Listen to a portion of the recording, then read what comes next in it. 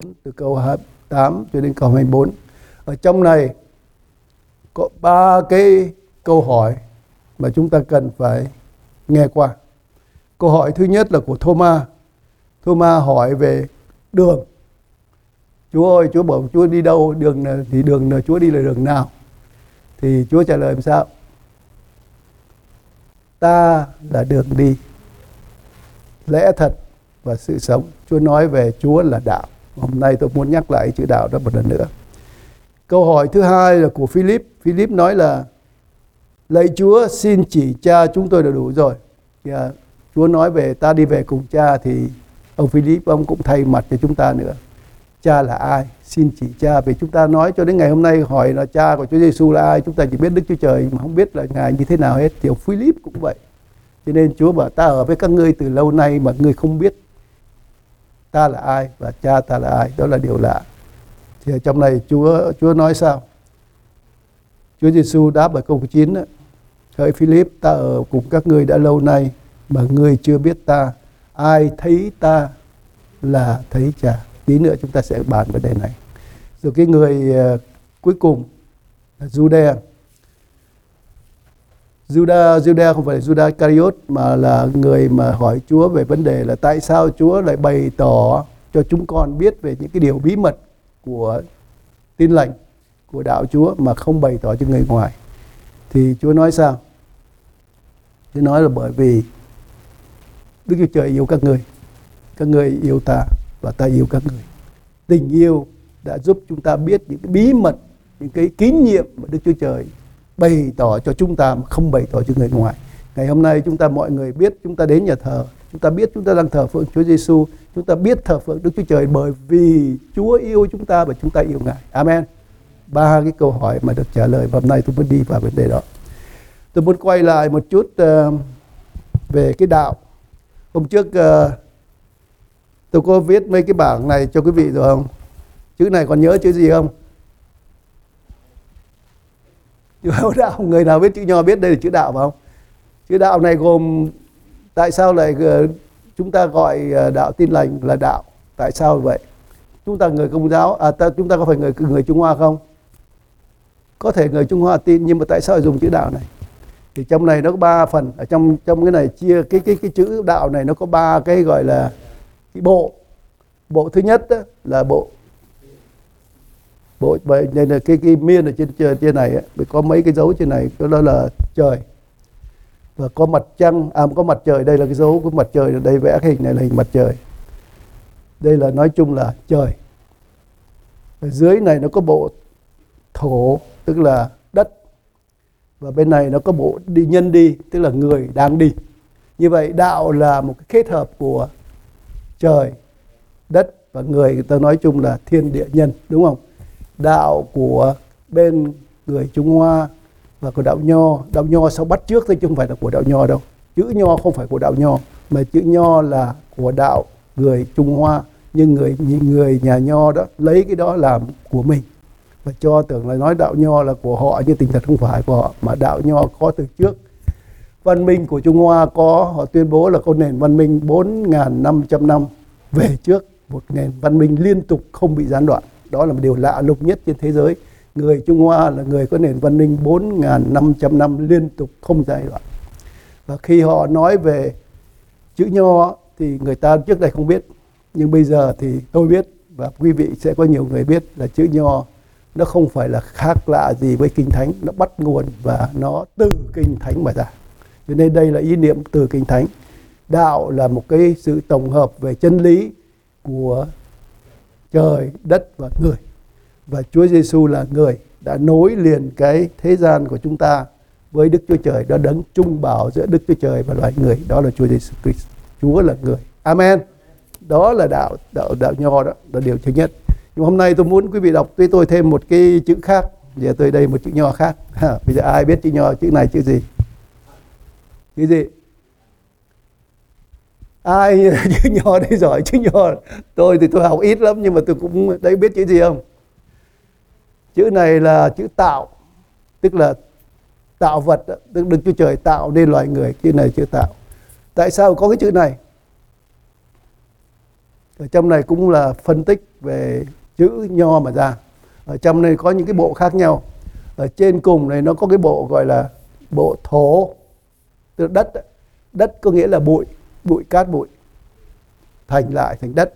Ở bên này nó có dấu phẩy này, thì cái đó gọi là thần linh.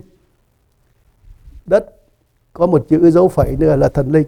Ở dưới này có một chữ nhất là một cái miệng, một cái miệng, tức là người Trung Hoa gọi là hộ khẩu đó, hộ khẩu đó, nhất khẩu tức là một người, khẩu đó là người, tức là người Trung Hoa gặp nhau là ăn trưa, tức là nghĩ đến cái miệng ăn rồi, với cái miệng, và cái miệng đó là con người họ không nhìn thấy cái gì, thấy cái miệng không, có một miệng tức là nhất khẩu, một người.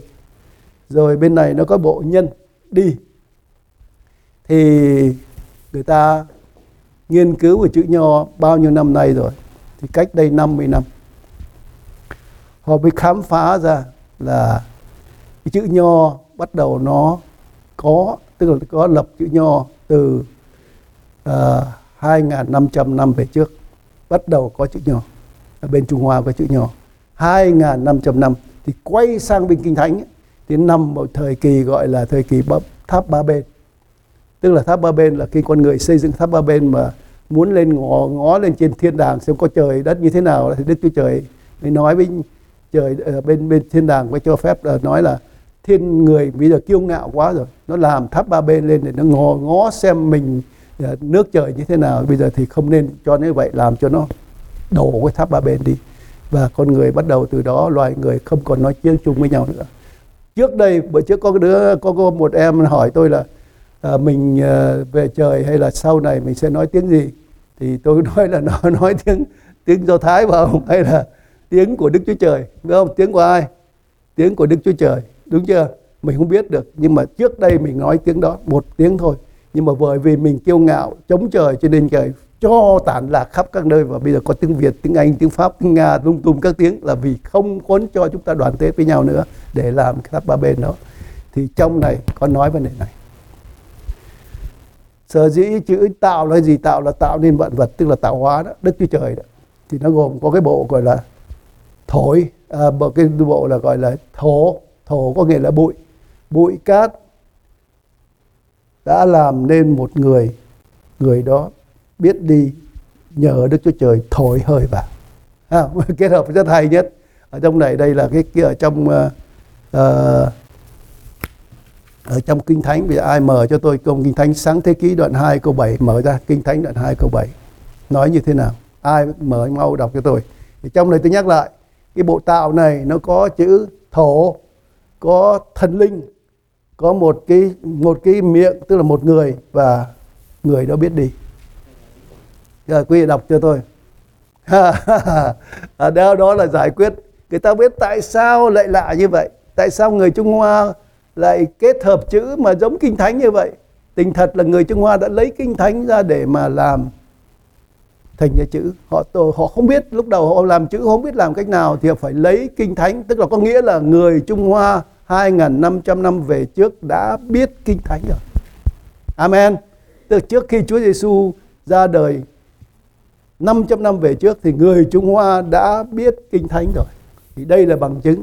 Tại sao lại khi nói Đức Tạo Hóa lại nói là Đức Chúa Trời đã lấy cát bụi làm thành một người, sinh khí vào mỗi lỗ mũi thì người đó đi. Nhớ cái chỗ là người đó đi. Bạo nhân này là nhân đi, không phải nhân nằm. Tức là Đức Chúa Trời không làm baby, mà Đức Chúa Trời là một người đàn ông như là tôi hay quý vị. Amen. Đó là điều mà rất là lạ lùng. Ở trong này nói rõ ràng Đức Chúa Trời đã làm nên một người từ cát bụi. Ngài đã hà hơi. Trong Kinh Thánh rõ ràng không? Ngài đã hà hơi vào người đó, và người đó đi, bước đi liền. Từ cát bụi, thần linh Chúa đổ xuống, hà hơi vào cái người đó, và người đó đứng lên đi, chứ không phải sinh ra con nít. Như vậy là sinh ra theo cái tinh thần của người Trung Hoa và Kinh Thánh là đúng. Tức là sinh ra người con trai biết đi rồi, chứ không phải là sinh ra người nằm đó chờ bố mẹ. Amen. Cho nên loài người sinh ra từ đầu là người đàn ông biết đi. Amen. Nói như vậy thì chưa đủ, để nói thêm nữa. Ai biết chữ Nho, biết chữ này chữ gì không? Chữ tàu. Chữ gì đây? Chữ tàu. Đúng rồi, chữ tàu. Tại sao tôi hỏi quý vị biết tại sao gọi là người tàu? Rồi tại sao mình gọi người Trung Hoa là người tàu? Ở đâu? Tại sao gọi là tàu? Người tàu là người boat people đó, tức là giống người Việt Nam bây giờ đi tị nạn nó ở dưới tàu đi lên. Thế nên mình thấy người tàu ở dưới tàu đi sang Việt Nam, vậy từ tàu đi lên. Từ hồi mà ở bên Trung Hoa bị chiến tranh đó, người ta đuổi người tàu đi, người tàu cũng giống mình đi tị nạn đó, đi tàu. Thì từ tàu lên gọi là người tàu, người dưới tàu lên từ chữ tàu. Thì cái chữ này không phải cái chữ này đâu nghe. Chữ tàu này là tàu Noe. Tại sao người ta biết đây là tàu Noe? Ai biết? Vì khi người Trung Hoa nghĩ đến cái chữ tàu thì không biết phải viết như thế nào để người ta hiểu đó là tàu, đó là cái tàu. Thì họ mới bắt đầu họ lấy Kinh Thánh ra. Kinh Thánh nói là trong cái chữ này ấy, nó có ba chữ quan trọng. Cái chữ thứ nhất là chữ thuyền. Cái chữ thuyền đúng không? Chữ thuyền. Thuyền có nghĩa là cái giống như thuyền. Còn trên đó có 8 người, chữ bát trên này và cái miệng này có 8 người ở trên cái tàu. Đó là tàu Noe. Tàu Noe có ai? Hai vợ chồng ông Noe, 3 đứa con gái, có 3 đứa con rể là bao nhiêu? 8 đứa. Đúng ý cha không? Amen. Họ phải lấy ý tưởng ở trong Kinh Thánh để tạo dựng lên chữ viết. Cho nên tất cả không có nhiều lắm, không phải lấy đây đâu. Tôi có thể nói cho quý vị hàng trăm chữ khác nhau nữa. Rất là nhiều chữ tôi đọc cuốn sách để nói về đề đó. Thì trong cái chữ tàu này nó có mấy chữ sau đây. Chữ vessel tức là thuyền. Chữ thuyền. 8, bát là 8. Khẩu là miệng. 8 người ở trong cái tàu. Đang trong cái thuyền. Đó là cái tàu. Amen. Thấy rõ ràng chưa? Rõ ràng đây là chữ đã viết lên từ Kinh Thánh. Chữ đã viết lên từ Kinh Thánh. Và điều đó hôm nay tôi chứng minh lại một điều rất là quan trọng, đó là đạo. Bây giờ tôi muốn quay lại nói chữ đạo. Đạo là gì? Thiên địa và nhân, đúng không? 3 cái yếu tố để tạo nên một cái niềm tin cho mình. Thì cái điều đó ở trong Kinh Thánh đã cho chúng ta biết. Cái đó là đạo. Thì ai nói điều đó? Ai nói điều đó? Đó là Chúa Giêsu. Chúa Giêsu nói là ta là đường đi, lẽ thật và sự sống. Rồi chúng ta thấy có 3 người hỏi Chúa về 3 điều. Ông Thô-ma hỏi về đạo. Như vậy thì chỉ đường cho con. Đường đó là đâu? Đó là đạo. Rồi ông Philip nói là Chúa đi về như vậy thì Ngài định là ở Ngài đi về. Thì về như vậy là Philip có nói là xin Chúa chỉ cha. Ông chỉ cha tức là chỉ một cái người mà sinh ra Chúa Giêsu. Đó là người mà quan trọng nhất, gọi là ông trời. Đó là Thượng Đế, hoặc là đó là cái người mà quan trọng nhất. Thì đó là chân lý. Và ông Juda đó, ông hỏi Chúa về cái tại sao Chúa lại giữ cái bí mật mà chỉ nói cho các con cái Chúa biết mà không nói cho người ngoài biết. Thì Chúa nói là những người đó là những người mà Chúa yêu. Như vậy đó là sự sống. Tình yêu đã đem lại cho con người sự sống chứ không phải mang sự chết, đúng không? Như vậy thì cái đạo mà Chúa Giêsu đã nói là cái đạo mà chúng ta nãy nói đó, đó là cái chân lý để con người đi. Nhưng mà có một điều khác biệt giữa cái đạo nho mà chúng ta học chữ nho, chữ đạo đó, và đạo và Chúa Giêsu là nó ở chỗ này. Đạo của Chúa là nó là đường đi, là một con đường độc nhất. Trên đó có sự sống và cả chân lý nữa. Cho nên nó khác với cái vấn đề con người thân thiên địa nhân chỉ có là một ý niệm thôi. Nhưng mà trên cái đạo của Chúa chúng ta nói đó, đó là chân lý và sự sống, mà trong Kinh Thánh nói là logos.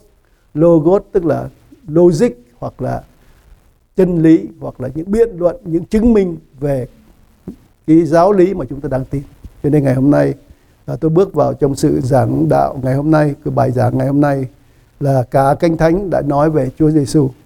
Và làm sao chúng ta có thể, một câu hỏi cho mọi người ngày hôm nay tôi muốn đặt ra ngay bây giờ, là làm sao chúng ta biết là ta biết Chúa, Chúa là ai, tại sao chúng ta phải theo Chúa, giống như cô Thạch Văn Na đó, theo Chúa và bị bắt bớ, tại sao mà bị bắt bớ vậy, vẫn như cô bảo bây giờ bắt bớ thì bắt bớ vẫn cứ theo, tại sao vậy?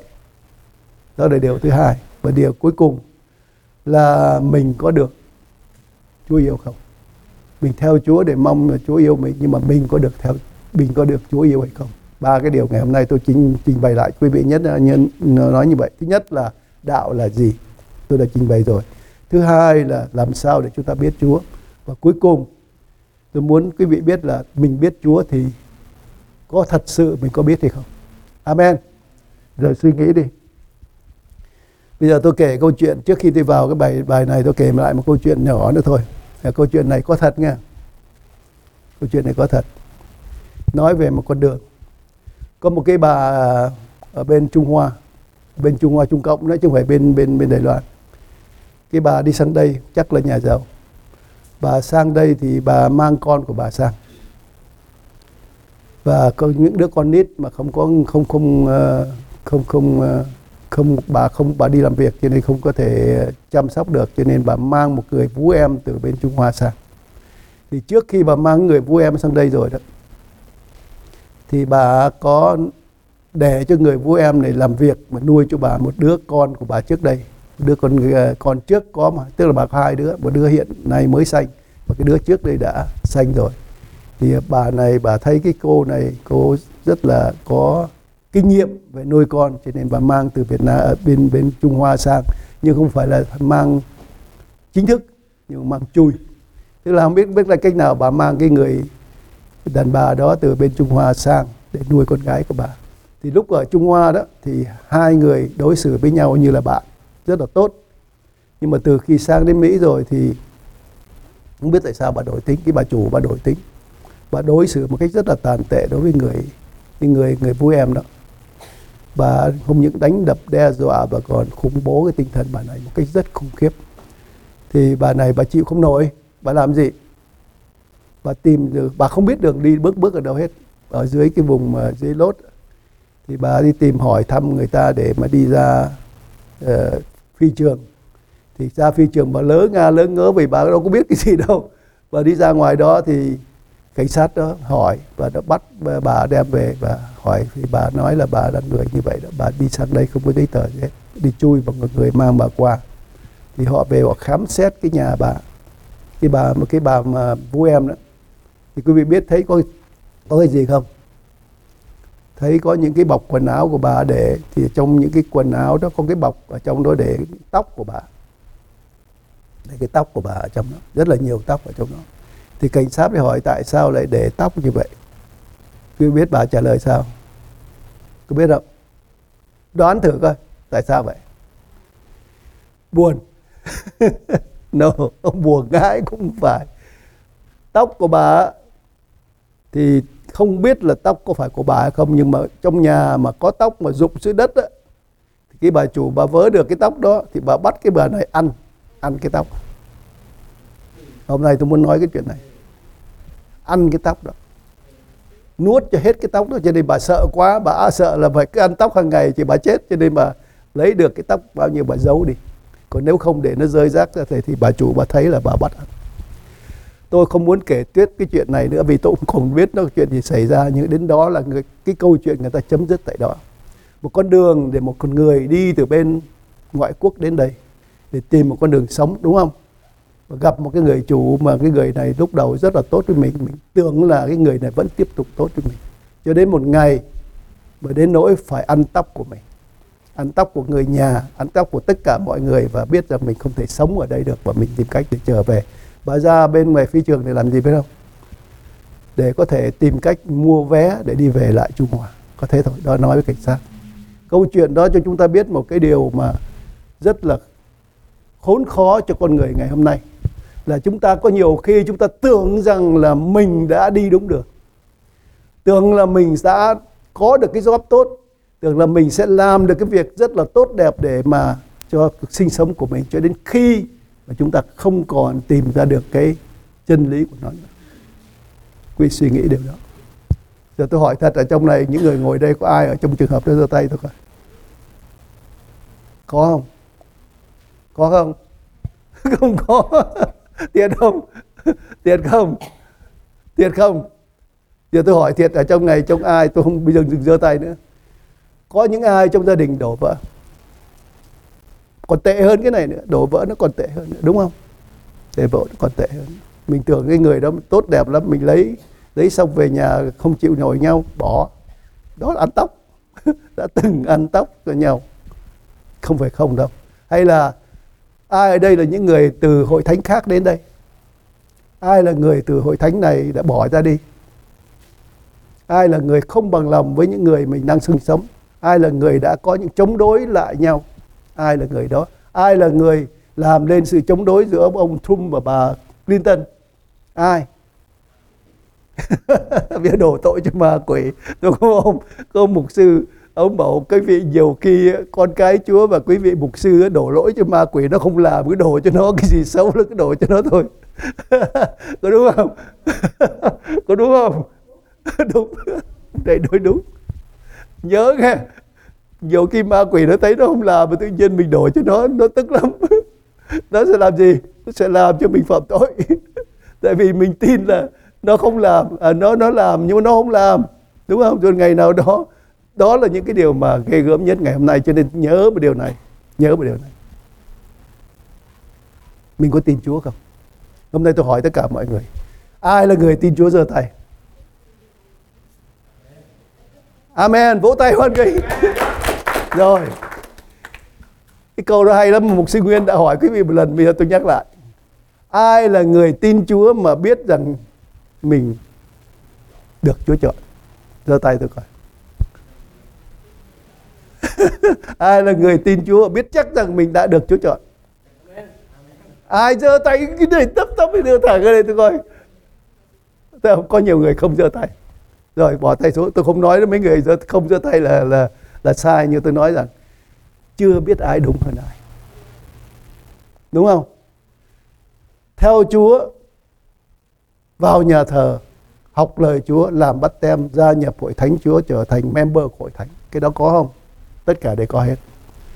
Nhưng một ngày nào đó thì quý vị sẽ gặp Chúa. Thì Chúa nói là các ngươi gọi ta là Chúa, và các ngươi không làm theo điều ta dạy, thì cũng như là các ngươi cất nhà trên cát. Nhớ không? Nhớ câu chuyện đó không? Quý vị nhớ câu chuyện đó không? Nhớ cho kỹ lại từng điều mà trong Kinh Thánh dạy. Như vậy thì có người theo Chúa đi đến cuối cùng rồi, nhưng mà gặp Chúa thì Chúa không biết người đó là ai hết. Cái đó là kẹt lắm. Cái đó là kẹt lắm. Amen. Hôm nay tôi muốn giải quyết vấn đề đó tại đây.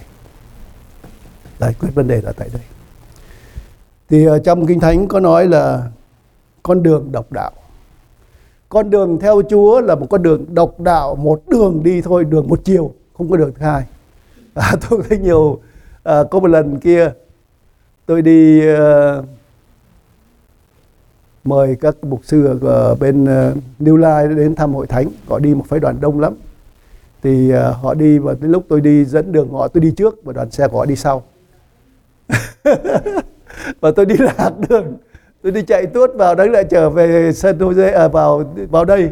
Thì tôi cho chạy tuốt sang bên Freeman. Tôi đi Freeman, và lúc rồi tôi rẽ đường để trở lại đó. Quý vị biết là sao không? Rẽ vào đường một chiều. Có một chiều mình đi ngược cái chiều đó. Và tôi cho cả đoàn của cái đoàn đó đi theo tôi. Họ đi 160, bảo cái này đi ngược đường rồi. Bắt đầu mới quay trở lại đi. Thấy không? Thấy chưa? Đi đường độc đạo mà nhiều khi mình đi lộn đường, đi ngược lại. Nhưng mà chúng ta nhớ cái điều này. Đi theo Chúa cũng có một đường thôi. Mà nếu có một đường thì đi đâu? Cho nên mấy người ở trong này hỏi là Chúa ơi, đi theo Chúa đi đường nào? Đường nào? Bây giờ nhiều đường quá, đi ra ngoài đường. Bây giờ tôi hỏi thiệt, tất cả mọi người đang ở đây, ai biết luật đi đường và có thể là thuộc hết tất cả dấu hiệu đi đường, tôi giơ tay rồi. Không có ai dám giơ tay cả. Bởi vì pass rồi, có bị đi thi lái xe là pass tất cả luật đi đường phải không? Tất cả dấu hiệu đi đường phải biết hết phải không, đúng không? Và ngày hôm nay tôi hỏi quý vị, có ai là người thuộc hết tất cả dấu hiệu đi đường? Không bao giờ có. Vì sao biết không? Có những dấu hiệu mới nó ra mình đâu biết. Mình có theo đâu, mình không học. Hay là có những dấu hiệu cũ mà mình không nhớ. Nhiều dấu hiệu ra đường bây giờ quý vị về coi. Đi ra coi ra đường này thấy có những dấu hiệu mình hiểu nó nói cái gì bây giờ. Không biết nó cần nói cái gì. Cái đoạn mình đang đi nó nằm ở trong cái đoạn chạy nhanh hay chạy chậm nhiều khi không biết nữa. Đúng không? 25 mai mà mình chạy 30-40 mai, gặp cảnh sát bảo cái là phải trả tiền phạt rồi. Nhớ chưa? Cho nên không ai biết được những cái điều mà mình có thể tin được. Cho nên nhớ một điều này. Chúa cho chúng ta một con đường một chiều là chỉ đi một chiều thôi. Không được đi điều thứ hai, không được đi ngược lại. Nhưng mà theo tôi nghĩ ở trong Kinh Thánh tôi nghiên cứu ra tôi thấy con đường của Chúa cho mình đi một chiều là con đường parabol. Ai học toán học không biết công thức của parabol nào? Có ai biết cái công thức của parabol cho tôi biết, tôi giơ tay coi. Rồi, công thức parabol là công thức cái gì?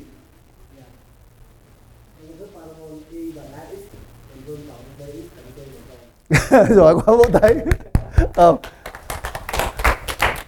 Như vậy thì đường parabol là một cái đường mà không biết tôi vẽ sao.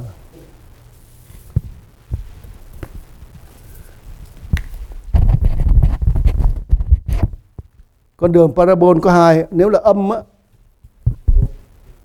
thì nó đi này. Đúng chưa? Đây là trục x, y, nó đi từ dưới lên trên rồi xuống lại, đúng chưa? Còn nếu là dương á thì nó đi ngược lại. Như vậy Chúa Giêsu đi từ lúc nào đến lúc nào? Chúa Giêsu từ trời xuống đến đâu? Đến trái đất. Rồi Ngài sao? Chết xong rồi Ngài đi lên. Đó là parabol dương, đúng không? Nhưng mà sau này Ngài không có còn đi như vậy nữa. Ngài từ đâu? Từ dưới đất lên trời. Rồi sao? Quay lại trái đất, đúng không? Và nếu mà ông Thomas ông hỏi là Chúa ơi, Chúa đi theo đường parabol này thì không bao giờ còn gặp lại con đường cũ nữa. Để chúng con đi đâu? Chúng con đi đâu? Chúng ta đi đâu? Như vậy là Chúa đi trên trời xuống dưới đất, rồi Ngài chết, rồi Ngài đi lên, rồi Ngài không trở lại. Thì chúng con như thế nào? Đó là một câu hỏi rất là quan trọng. Hay là Ngài về trời rồi, bây giờ thì Ngài từ trời, Ngài xuống đất, rồi mang chúng con lên, rồi sao nữa? Không biết. Như vậy có tương lai không? Không biết. Như vậy thì làm sao để giải quyết vấn đề này? Làm sao để giải quyết mà Chúa đến với chúng ta bằng parabol? Hay là chúng ta sẽ được Chúa mang đi bằng parabol? Thì có một câu mà tôi thấy Mục sư Nguyên có nói mà tôi nghe được loáng thoáng, tôi vì thế cho nên tôi hay ghi lắm. Mỗi lần mà nói cái gì tôi ghi liền đó. Thì Mục sư Nguyên có nói câu này rất là hay, hôm nay tôi nhắc lại quý vị biết. Ở trong Kinh Thánh có nói là ta là Alpha và Omega. Amen. Có nghĩa là thế nào? Ta là Alpha Omega, có nghĩa là Alpha và Omega. Mà nếu mà nó là hai á, thì đâu phải là Đức Chúa Trời độc nhất, đâu phải Chúa Giêsu độc nhất, đâu có phải là Đức Chúa Trời quyền năng có một, không phải. Alpha và Omega nó phải gặp nhau và nó trở thành cái nhẫn chúng ta, nhẫn cưới đó. Amen. Cho nên không còn là Omega, không phải là parabol nữa, mà là một vòng tròn khép kín. Chúa đã từ trời xuống đất, Ngài về trời rồi Ngài sẽ trở lại. Để làm gì? Đã mang chúng ta đi với Ngài. Ngài sắm sẵn cho chúng ta một chỗ ở, và Ngài sẽ đến và mang chúng ta đi. Và đó là cái vòng tròn của quỹ đạo, của vòng tròn cây nhẫn của chúng ta. Đó là một vòng tròn khép kín, không có chỗ hở. Amen. Đó là lời mà chúng ta phải tin tưởng. Cho nên Chúa Giêsu nói ta về trời. Ông Phô Mão lấy làm ngạc nhiên, ông nghĩ như tôi cũng nãy nghĩ đó. Nếu mà về trời chỉ có một đường độc nhất như vậy, là về trời xong ông đâu xuống nữa gì nữa, đi luôn. Nhưng không phải. Chúa nói rằng thiên sứ của Đức Chúa Trời thấy mấy người ngóng lên nhìn trời và hỏi với thiên sứ hỏi và các ngươi làm cái gì, ngóng Đức Chúa Trời như thế nào? Nhưng Chúa Giêsu này làm gì? Chúa Giêsu này lên trời như thế nào sẽ trở lại y như vậy. Amen. Có nghĩa là vòng tròn khép kín. lên xuống và lên. Và chúng ta đang ở đâu? Bây giờ chúng ta đang ở đâu? Đang ở trong thời kỳ chờ đợi Chúa Giêsu Christ sẽ trở lại. Amen. Như vậy cái đường tròn, cái đường đi của Đức Chúa Giêsu Christ là một cái vòng tròn khép kín, một chiều, nhưng mà đi từ trời dưới đất xuống đất và lên trở lại là một cái vòng tròn độc nhất. Và chúng ta yên chí, không có gián đoạn bởi vì nó khép kín. Đó là điều thứ hai mà tôi muốn nói. Rồi, trước khi tôi sang phần thứ ba thì tôi muốn hỏi mọi người một điều này. Người nào là người mà tin Chúa và người nào là người theo Chúa?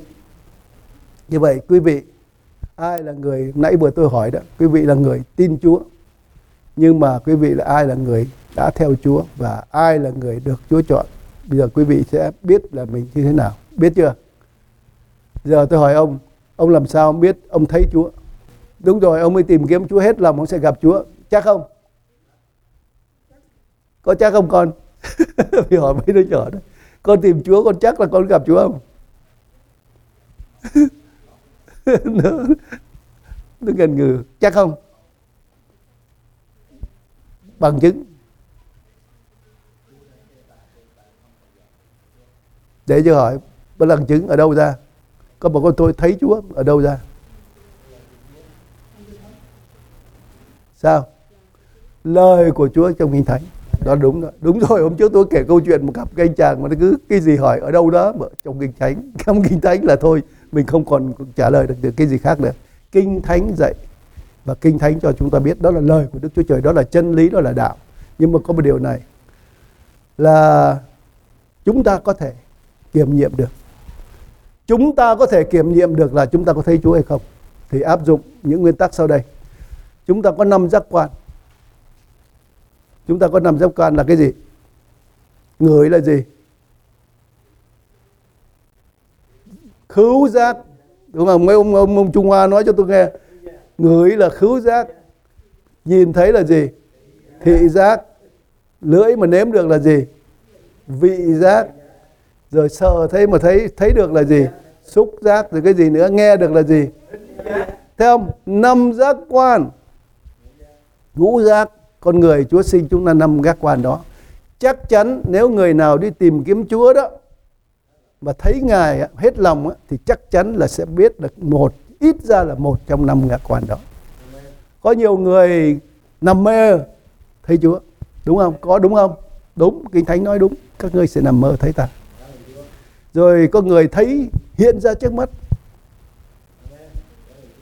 Thấy Chúa giống như con nhớ Kimi nó vào đây nó bảo có lần nó thấy một ông mục sư ông ngoại đang ngồi đó, tự nhiên có thiên sứ ngồi xung quanh. Thấy mắt bằng mắt thấy bật. Tai nghe, có nghe được không? Chúa nói, hình như là cô Tuyết hay mấy người nhiều người nghe được tiếng nói Chúa. Không, nói tiếng từng tiếng một. Điều cái gì nữa? Có nhiều người nói là đi sẽ ngửi thấy mùi thơm của Chúa. Có ngửi được không? Ngửi được. Rồi sờ được, ở trong Kinh Thánh nói là có sờ không? Đụng được Chúa không? Có không? Có. Cho nên chúng ta nhớ là cầu nguyện hết lòng theo Kinh Thánh và chúng ta sẽ được cái đó gọi là gift. Bữa trước học bài có 5 cái gift phải không? Chúa cho làm gì?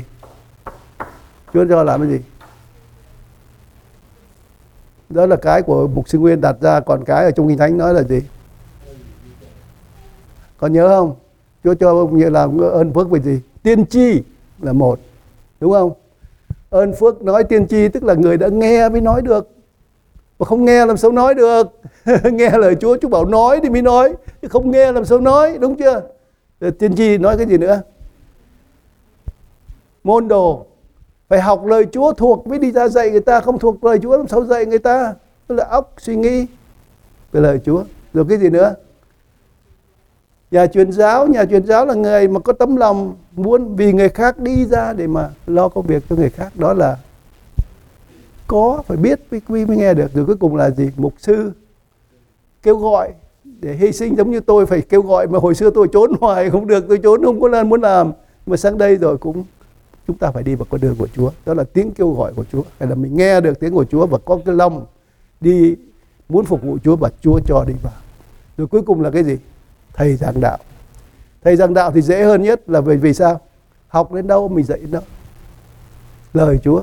Cho nên tất cả những điều đó nó cho chúng ta biết là con đường đi theo Chúa nó có thứ tự. Và con đường đó là một con đường độc đạo, tôi vừa nói xong. Con đường đó đường chính đáng, ngay thẳng. Xin coi ở trong Ê-sơ-ra đoạn 8 câu 21. Xin chúng ta coi trong Kinh Thánh. Ê-sơ-ra, ai biết là Ê-sơ-ra, sách Ê-sơ-ra. Ê-sơ-ra đoạn 8 câu 21. Tại đó, gần bên sông A-ha-va, ta truyền kiêng cữ ăn để chúng hạ mình xuống trước mặt Đức Chúa Trời chúng ta và cầu xin Ngài chỉ cho biết con đường chính đáng. Con đường chính đáng. Chúng ta, con cái chúng ta và tài sản mình phải đi. Tức là phải tìm ra cho được con đường chính đáng để đi. Đó là ai? Ông David, ông ấy đã đưa dân chúng đi vào con đường mà kiêng ăn, cầu nguyện để tìm ra con đường đi. Đó là đường chính đáng. Ở trong Thi Thiên đoạn 1 câu 6 có nói như thế này: vì Đức Giê-hô-va biết đường người công bình, xong người kẻ ác rồi sẽ bị diệt vong. Đức Chúa Trời biết con người chúng ta là con đường nào và cho chúng ta đi, và con đường nào mà Chúa ban cho thì chúng ta được đi, và con đường mà diệt vong thì Chúa sẽ không cho chúng ta đi. Tiếp theo là đường dẫn qua sự sống. Trong Giăng đoạn 10 câu 7 với câu 9 có nói như thế này: Đức Chúa Jêsus lại phán cùng họ rằng, quả thật ta nói cùng các ngươi, ta là cửa của chiên. Hãy hết thảy kẻ đã đến trước ta đều là quân trộm cắp, nhưng chiên không nghe chúng nó. Ta là cánh cửa, nếu ai bởi ta mà vào thì sẽ ra nơi cứu rỗi, họ sẽ đi vào trong và gặp đồng cỏ xanh tươi. Như vậy thì con đường mà Chúa Giêsu muốn cho chúng ta đi là con đường là một ngõ hẹp, không phải khoảng khoát đâu. Trong Kinh Thánh nói là con đường nhỏ hẹp, rất là khó đi nữa, mà có cửa đàng hoàng. Nhưng con đường đó chắc chắn dẫn chúng ta đi vào nơi có đồng cỏ, hay là nói trắng ra là vào thiên đàng. Cho nên ở trong con đường mà Chúa dẫn chúng ta nhớ một điều này là Chúa muốn chúng ta đi một cách ngay thẳng, đi thẳng thắn, chứ không có đi cong quẹo hay là đi một cách sợ sệt. Rồi sang con điểm thứ tư nữa là con đường dẫn đến Cha. Đây, hôm nay tôi muốn kết luận tại đây. Con đường dẫn tới Cha là con đường như thế nào? Quý vị, con đường dẫn đến Cha là thế nào? Ở trong Kinh Thánh vừa nói là ta đường đi lẽ thật và sự sống, không bởi ta không ai đến cùng Cha. Chúa Giêsu tuyên bố một cách rõ ràng là nếu chúng ta mà không theo con đường mà đi với Chúa Giêsu, chắc chắn chúng ta sẽ không bao giờ gặp được Chúa Trời cả. Amen. Cho nên chúng ta phải coi xem con đường nào để dẫn chúng ta đi gặp Cha chúng ta. Con đường đó trong Kinh Thánh nói rất là nhiều về con đường này. Con đường này á, là chúng ta phải biết rằng ở trong Giăng đó, đoạn 14 câu 9 đến 13 có nói là ai đã thấy ta là thấy Cha. Có nhiều người hôm nay á, cứ mơ hồ khi hỏi Cha đâu, không biết trả lời sao hết.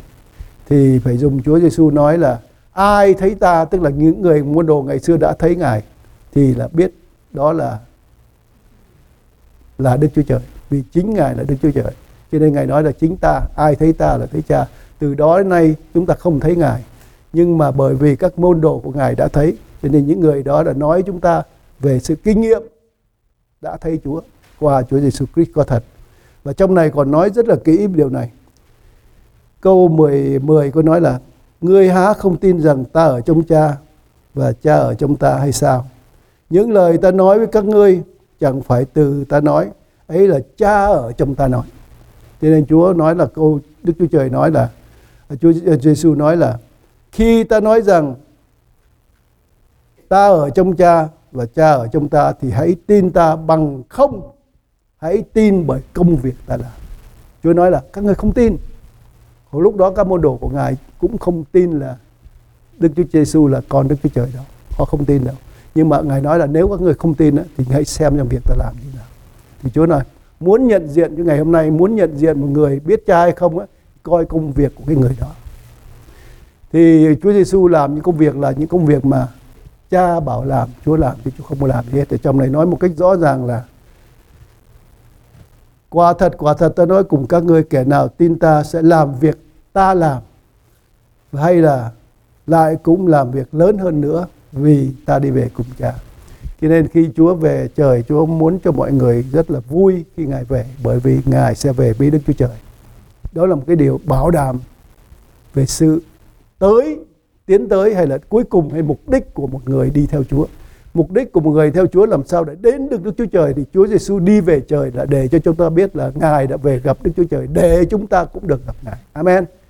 Đó là điều mà quan trọng vô cùng. Ngài gặp Đức Chúa Trời để chắc chắn rằng chúng ta cũng sẽ gặp Đức Chúa Trời. Amen.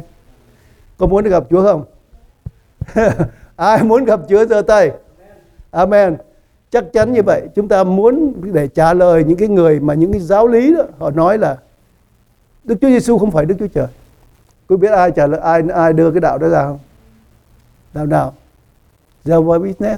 Jehovah's Witness không tin Chúa Giêsu là Đức Chúa Trời. Nó bảo Đức Chúa Giêsu chỉ là con Đức Chúa Trời thôi, mà không phải là Đức Chúa Trời, cho nên không phải là ông Chúa Đức Chúa Trời. Đó là điều sai. Con mà ở cùng Cha, ở trong Cha, ai thấy ta lại thấy Cha, ta với Cha là một. Ở trong Matthew đoạn 10 câu 30 đó, ta với Cha là một. Cho nên thầy trả lời cho mọi người khi họ nói là không phải á, thì chúng ta nói là Cha với con với Cha là một. Cho nên bây giờ chúng ta ở trong Chúa thì chúng ta với Đức Chúa Trời là một. Cho nên ai thấy Cha hay là thấy công việc của Cha làm là thấy Đức Chúa Trời. Có khó không? Khó phải không? Rất là khó. Mà chúng ta phải suy nghĩ cho kỹ.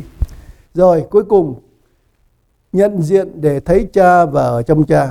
Giăng 14 câu 15 câu 21 có viết như thế này: nếu các ngươi yêu mến ta thì giữ các điều răn ta. Ta lại xin Cha để Ngài ban cho các ngươi một đấng yên ủi. Như vậy thì cái vấn đề mà muốn biết, thật sự muốn biết Đức Chúa Cha đó, tôi nói thẳng cho quý vị biết một điều này, là chúng ta phải có thần linh Chúa. Nếu không có thần linh Chúa, không Đức Thánh Linh, chúng ta sẽ không bao giờ biết Cha là ai. Tại sao vậy? Thì tại sao vậy? Tất cả mọi bế tắc ở trong Kinh Thánh đều giải quyết bằng thần linh Chúa. Bằng thần linh Chúa. Một người mà không có thần linh Chúa sẽ không biết Chúa là ai hết. Cho nên tôi yêu cầu hội thánh nên tiếp nhận lấy thần linh của Ngài. Thần linh của Chúa đến chúng ta nhiều lúc lắm. Có nhiều người đến xin cầu nguyện, Chúa ban cho cái ơn được nhận lấy. Ví dụ như là việc chữa lành. Đó là thần linh làm việc. Và quý vị có kinh nghiệm vấn đề này không? Tôi bảo đảm với hội thánh ở đây, những người đã đi vào trong hội thánh hội này nhiều năm chắc chắn là biết về vấn đề thần linh Chúa làm việc. Đúng không? Đúng không? Đừng bao giờ để quên đi cái kinh nghiệm mà chúng ta đã được gặp Đức Thánh Linh. Mà nếu mà chúng ta quên đi cái điều đó thì chúng ta sẽ không trả lời ai được hết. Ở trong Kinh Thánh nói rõ ràng là cần đến thần linh Chúa. Ở trong này nói rất là rõ: Ngài sẽ ban cho các ngươi một đấng yên ủi khác để ở với các ngươi đời đời, tức là thần lẽ thật mà thế gian không thể nhận lãnh được, vì chẳng thấy và chẳng biết Ngài. Nhưng các ngươi biết Ngài, vì Ngài vẫn ở với các ngươi và ở trong các ngươi. Ta sẽ không để các ngươi mồ côi đâu, ta sẽ đến cùng các ngươi. Còn thế gian chẳng thấy ta nữa, nhưng các ngươi thấy ta. Một điều phân biệt với thế gian là chính chúng ta biết Chúa và thế gian không hề biết Chúa. Nhớ điều đó. Chúng ta biết Chúa cho nên quý vị đến đây. Quý vị thấy bị bắt bớ, bị thử thách giống cô Vạch Bana vẫn tiếp tục, tôi sẽ vẫn tiếp tục làm việc. Thì đó là vì cho ta biết rõ Chúa. Còn thế gian nói là tôi bị bắt bớ, tôi đến đây làm gì? Tôi vào đây tôi ngồi tôi không biết cái gì hết, làm sao tôi vào đây làm chi? Tất cả những cái mà những câu hỏi và những cái solution của nó, những cái thật sự thầy ra đó, phải biết là có Chúa hay không có Chúa bằng cách thần linh Chúa chỉ cho chúng ta. Amen. Rồi, đó là những điều mà tôi muốn trình bày với quý vị ngày hôm nay. Thì có một cái câu kết luận ngày hôm nay á, thì giống như là kết luận trước đây tôi đã đưa đến quý vị rồi. Thì tại sao Chúa lại tỏ chúng ta biết Ngài? Bởi vì chúng ta yêu Chúa. Mà không phải chúng ta yêu Chúa đâu. Trước khi chúng ta yêu Chúa thì sao? Chúa đã yêu chúng ta. Chúa yêu chúng ta trước khi chúng ta yêu Chúa. Và nhờ cái tình yêu đó mà chúng ta mới biết được Chúa. Mà nếu không có cái tình yêu của Chúa ban cho chúng ta không biết cách yêu Ngài đâu. Cho nên để nhận diện cái vấn đề bình an mà Chúa ban cho chúng ta thì trong Giăng đoạn 14 câu 27 viết như thế này: ta để sự bình an lại cho các ngươi. Ông bé cho thuộc câu này, ông đọc cho tôi câu này thôi. Ông bé đứng lên đọc cho mọi người câu này. Không cần mở ra. Trong Giăng đoạn 14 câu 27 28, Chúa để là Chúa nói Chúa mở cũng ra là nếu các ngươi nhân danh ta còn từ chi ta sẽ làm cho. Ta để sự bình an lại cho các con. Ta trao sự bình an lại cho các ngươi và ta cho các ngươi sự bình an không phải như thế gian cho. Các ngươi chớ sợ hãi và bối rối. Rồi, amen. Vỗ tay hoan nghênh. Chắc cả quý nhắc lại theo tôi. Ta để lại cho các ngươi sự bình an. Ta ban cho các ngươi sự bình an. Ta cho các ngươi sự bình an. Sự bình an ta cho các ngươi, chẳng phải như thế gian này cho. Lòng các ngươi chớ hề bối rối và sợ hãi. Amen. Ok. Đó là bài giảng, đó là kết cục, đó là chủ đích và con đường mà Chúa Giêsu đã chỉ chúng ta. Làm cách nào để chúng ta có được cái sự bình an. Cho nên là Chúa Giêsu không có nói cái bản dịch tiếng Việt dài là ta để cho các ngươi, ta cho các ngươi, ta ban. Nhưng mà tiếng Hebrew nó chỉ có 3 chữ thôi. Shalom, Shalom, Shalom. Nhắc lại tôi. Shalom, Shalom, Shalom. Bình an, bình an, bình an cho các ngươi. Amen. Đó là điều xin chúng ta cùng đứng lên và chúng ta cảm ơn Chúa cho chúng ta sự bình an. Sự bình an giúp cho chúng ta biết Chúa. Amen. Khi một người mà không có sự bình an thì đừng bao giờ nói chuyện là cầu nguyện được gì hết. Cho nên tôi nhớ lần trước tôi nói ông bé là tôi cũng nhớ ông bé luôn luôn hay dùng câu này. Đúng không? Có một lần kia trong nửa đêm 12 giờ khuya đến chỗ nhà chị Thom Lệ phải không? Nói rồi, mục sư ơi, khóc sùm rồi, mục sư ơi, cầu nguyện mẹ mới qua đời. Đúng không? Sắp qua đời mà cuối cùng bà có qua đời không? Vì sao? Nhớ cái gì? Bình an. Tôi bảo đầu tiên tôi nói là hãy cầu nguyện cho ông được ông bà bình an cái đã, rồi nói chuyện cầu nguyện tiếp. Còn nếu không có bình an không cầu nguyện được đâu. Và hôm đó tôi nhớ hoài phải không? Và sau đó thì bà vừa cầu nguyện xong thì bà ngồi ở Việt Nam ngồi dậy ăn. sắp đi làm đám tang rồi, cuối cùng bà ngồi dậy ăn uống, đòi ăn, đúng chưa? Và cuối cùng bà sống được bao nhiêu lâu nữa? Rồi sau đó còn tiếp tục rồi. Cho nên chúng ta nhớ là không có kinh nghiệm về vấn đề bình an chúng ta không làm gì được hết. Cho nên cần nhất để chúng ta có thể làm quen được với Chúa và biết rằng có Chúa là chúng ta xin Chúa.